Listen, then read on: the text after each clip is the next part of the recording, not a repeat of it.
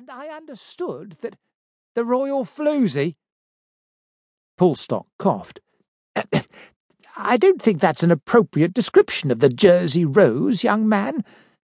We should remember her for her good works, not her failings. Anyway, the point is, I was to examine the royal bedchamber tableau and other relevant exhibits. Lady Wintersham said she would arrange for me to be shown round." "You need Mr. Kenno," the young man said. "He's the manager." "In that case, I would be obliged if you would find him for me." Pulstock injected into his tone the chilling politeness that he had used so successfully on the lower fifth in their more unruly moments. "At once." "OK, sunshine," the attendant said, picking up a phone. "Your wish is my command." Mr. Kenno, a slight, middle-aged man with a single bushy eyebrow above his eyes, was far more to Pulstock's taste. "Yes, indeed, Mr. Pulstock," he murmured. "Lady Wintersham telephoned this morning. Graham can't have seen the message I left at the office. I do apologize." "Not at all." "We shall be honoured to give you every facility. Can I offer you a cup of coffee before you start?" "No, thank you. Time and tide wait for no man. I should like to get down to work as soon as possible." "Of course." Kenno turned to the attendant. "Kindly prepare a free pass for this gentleman, Graham. He may wish to return." "OK, boss." Kenno led the way across the semicircular barbican to the great gatehouse of the outer ward. "We find it so difficult to get the right sort of staff these days," he said as they passed over the wooden bridge that had replaced the drawbridge. "They just don't care. It's a great worry."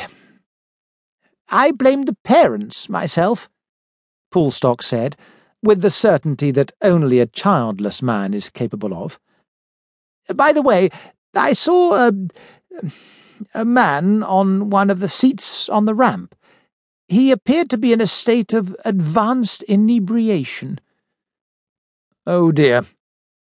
Mr. Kenno's forehead wrinkled. "It's so difficult. Not the sort of thing the tourists like. I'll ask Graham to pop down and have a word with him." Pulstock privately doubted that Graham had the necessary moral fibre to deal with the Irishman, but politeness kept him silent. They crossed the clipped grass of the outer ward and began to climb the long stone stairway that led to the inner bailey. Kenno walked slowly, in deference to Pulstock's age and infirmities. Even at this time of year, the castle attracted a respectable number of visitors. Pulstock commented on this to his companion. "Yes, it's not bad, is it?" Kenno said. "In fact, we've had a good year altogether, by our standards, that is.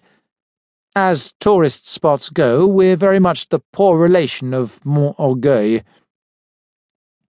Pulstock observed that Mont Orgueil was a much larger castle. "It's not just that. We're in private ownership, whereas Mont Orgueil belongs to the states of Jersey, so we just haven't the same resources." "At least you've got the Jersey Rose." "True.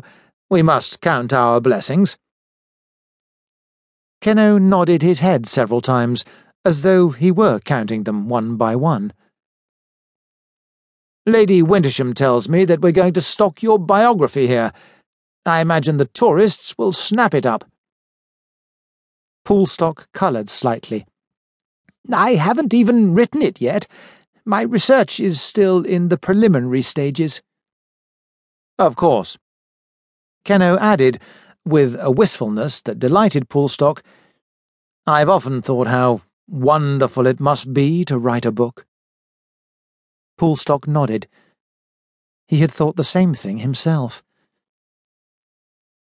They passed through the vaulted tunnel of the inner ward's gatehouse and emerged in the sun-filled courtyard beyond. The inner ward was at the highest point of the headland on which the castle stood. The ground sloped gently up to the squat, four-square keep, the oldest part of the fortifications. It had been built